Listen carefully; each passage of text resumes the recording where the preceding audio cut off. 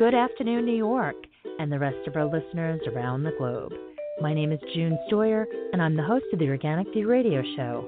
Our podcast is available on iTunes, Zune, and you can also visit our website at www.theorganicview.com. If you'd like to be on the show or would like to find out about sponsorship opportunities, please contact us at questions@theorganicview.com. Today's show is sponsored by coronatools.com, the nation's leader in garden and landscaping tools. Listeners of the Organic View can receive 20% off their coronatools.com purchase by using the coupon code ORGVIEW. That's ORGVIEW. For more promotional offers, please visit our website at www.theorganicview.com. And don't forget to check out our contest section. On today's show, Tom and I have a number of topics that we're going to try to cover, including some interesting news from ICAR, which is the Indian Council for Agricultural Research, about biopesticides, Virginia State Pollinator Protection Plan, Michigan's extension for pesticide applicator certification, news about annual pesticide poisoning statistics, and the California bee kill. First, I'd like to welcome to the show my co-host, Colorado beekeeper Tom Theobald. Hello, Tom. Hello, June, from still sunny Colorado, but they have a big blizzard forecast for tonight. So typical springtime in the Rockies.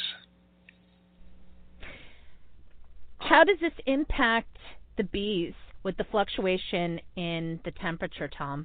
For people that don't know about beekeeping, or even for some of the hobbyists that are still learning? It depends on how the temperature arrives. If we have a relatively slow change in the temperature, then the bees accommodate to that. They come in out of the field, and as it continues to cool, they cluster together in the hive.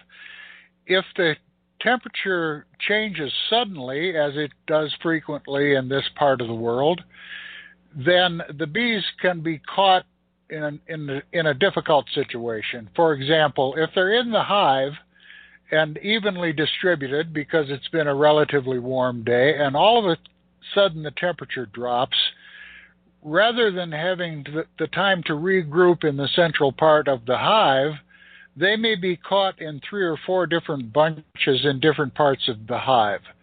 Now, at this time of the year, that's not really a big problem because it probably isn't going to be that cold, and it probably isn't going to last that long.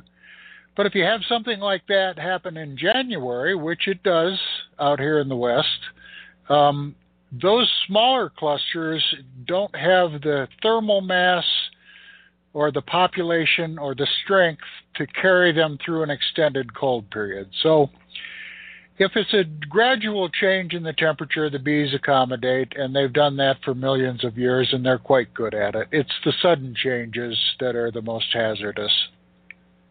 Thank you, Tom.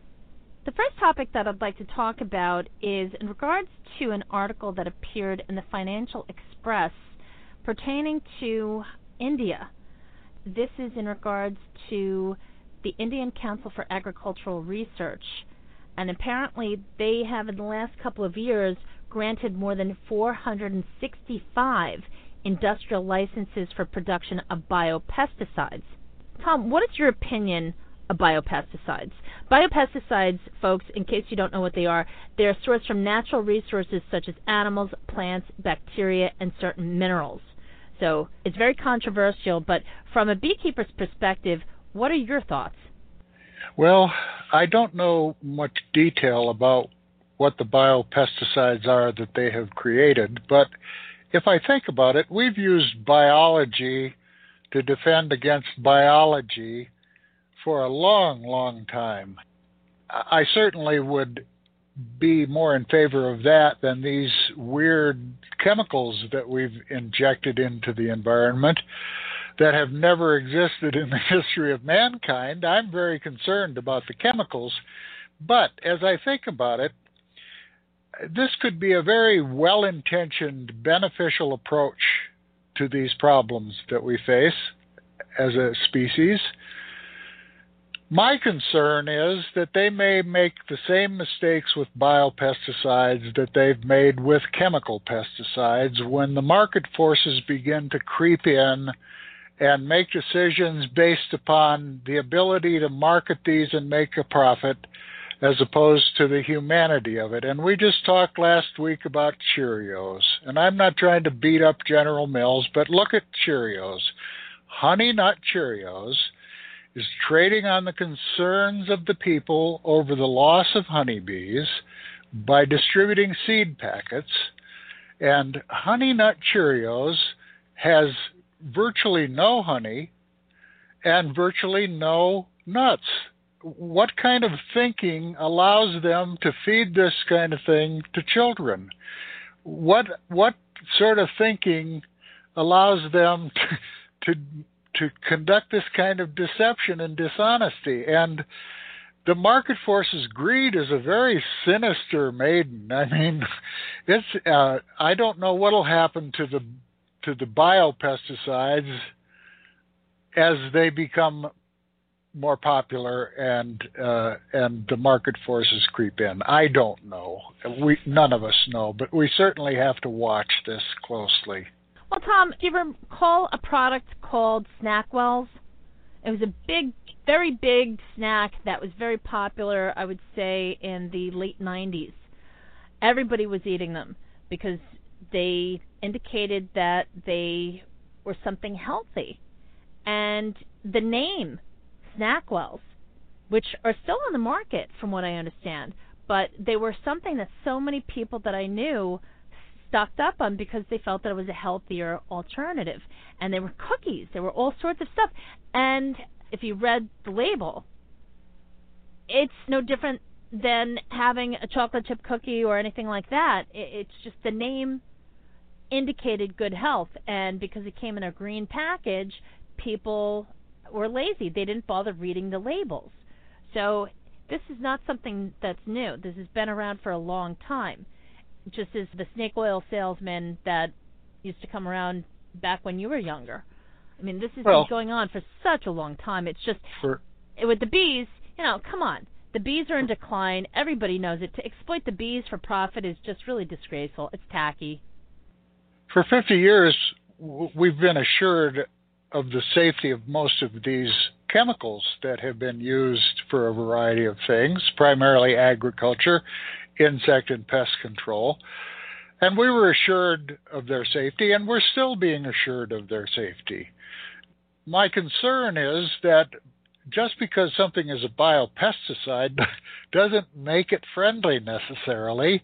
And if a biopesticide releases something into the environment, the equivalent of the Black Plague or some horrible something or other, what have we accomplished?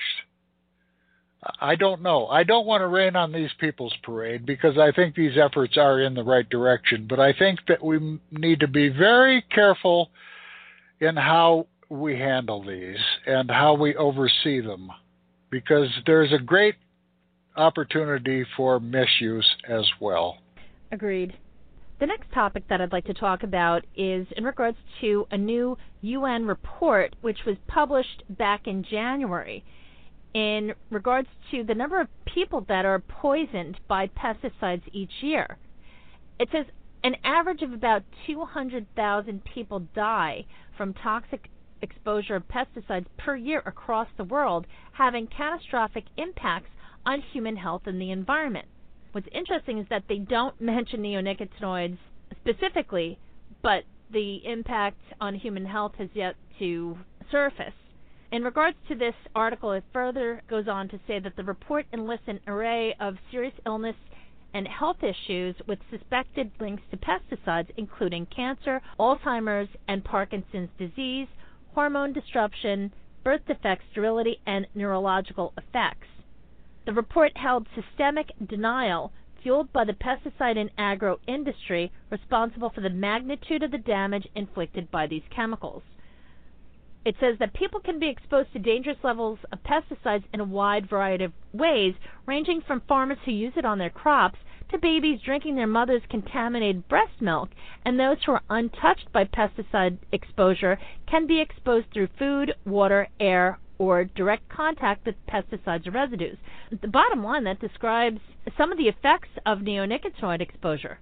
It's not clear just yet what the effect may be on non-insects. The neonicotinoids were presented and promoted as being specific to the insects, and as I understand it, the reason for that was that the target synapses, insects have considerably more target synapses than mammals do. So the neonicotinoids target the insect's nervous system rather than the people's.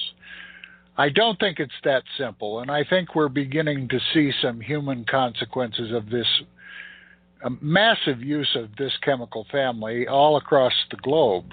But I think there are many others that are contributing to our ill health and have for almost my entire life. I'm 74 years old. I'm probably one of the last of a generation that was relatively free of these chemical exposures. I was 10 years old and the chemicals were just beginning to come into use in farm country after the war. Since that time, we've all been subjected to a barrage of thousands of different chemicals, some of which we know about, some of which are controversial, others we have no idea that we're being exposed. What are the health consequences of that? Well, I guess, we need to talk to someone in the American Medical Association about what the incidence of certain diseases are over the past 30 or 40 years. I think it would be very revealing, but we've done that repeatedly, and this poisoning continues. And until we come to grips with that, I don't think anything's going to change. In the state of Virginia, the Pollinator Protection Plan is making some progress. Even though there have been concerns in regards to President Trump's proposed significant cuts to the EPA, which oversees federal pesticide regulations, there are still efforts being made. Although Maryland was the state that introduced a statewide plan to protect pollinators, Virginia's state pollinator plan is also making some progress. This is very interesting, June. There's much more to this story than the average reader or listener would understand. The earlier efforts in Maryland were to restrict the use by homeowners of the neonicotinoids, and that was a state plan, a state law. What we're talking about here is a federal effort and generally called Managed Pollinator Protection Plans, MP3s. And this is the result of about 15 years of manipulation by the EPA in an effort to disenfranchise beekeepers and relieve themselves of any responsibilities under the federal law. These MP3 programs come with no enforcement authority, no money, no support, and they're supposed to protect pollinators. The only provisions in there are intended not to protect the pollinators, but to protect the pesticides and the use of the pesticides. What little protection there is limited to bees which are under a formal contract for pollination. Any other bees are at their own risk. They have no protection whatsoever under the law because what the EPA has done is issued a series of policy decisions and in effect has subverted federal law through administrative fiat. They've provided policy decisions which allow for the violation of federal law. So while they would like to present these pollinator protection plans as a step forward, it's really a disgrace what's been done.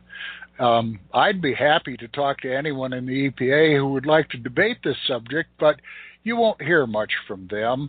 They don't want to be any more public than they have to be. So I'm just one of those few who will speak out against this. Tom, every year with the annual California almond pollination season, unfortunately, we've come to expect a massive bee kill. Can you share with our listeners what you've recently learned from one of the largest beekeepers in America? I haven't spoken directly with him, but I have spoken with beekeepers who are close to that operation. All the beekeepers out in California know each other. You know, this is the major event of the year. And as I understand it, the bees were in the almonds under contract for pollination, and an adjacent landowner sprayed another crop, a peach crop or a nectarine crop, and produced a bee kill that killed up to 3,000, perhaps even double that, colonies of bees. We're talking about a multi-million-dollar bee kill. This came early in the pollination season, and had this beekeeper not had the resources to replace the bees that were killed, I believe it was something like 1,500 colonies. At 2 colonies per acre, you can do the math and you can understand the number of acres of almonds that were involved. Without the bees, an almond producer can expect about 60 pounds of almonds per acre. With 2 colonies per acre, he can expect about 2,600 pounds. So this is potentially a terrible loss for the almond grower. This beekeeper had bees that hadn't been contracted for yet because he was such a large beekeeper. And ironically, the reason he had more bees was because he didn't experience as severe pesticide problems in the Dakotas in the previous summer as he had in years prior. So what he did was he replaced the bees that had been killed and plans to file an insurance claim for over $1 million, is my understanding. There are other beekeepers who were not so fortunate, though, and they just have to take the loss. So 3,000 colonies, maybe as high as 6,000 colonies, and this is going on all too frequently. The beekeepers are at risk when they're in California, and they stand to lose a great deal, and few of them have any recourse. This has been going on for a long time, and I feel for these beekeepers. We're all on the ropes. Unfortunately, you still are, and until EPA actually steps up to the plate and does its job, these things are going to happen.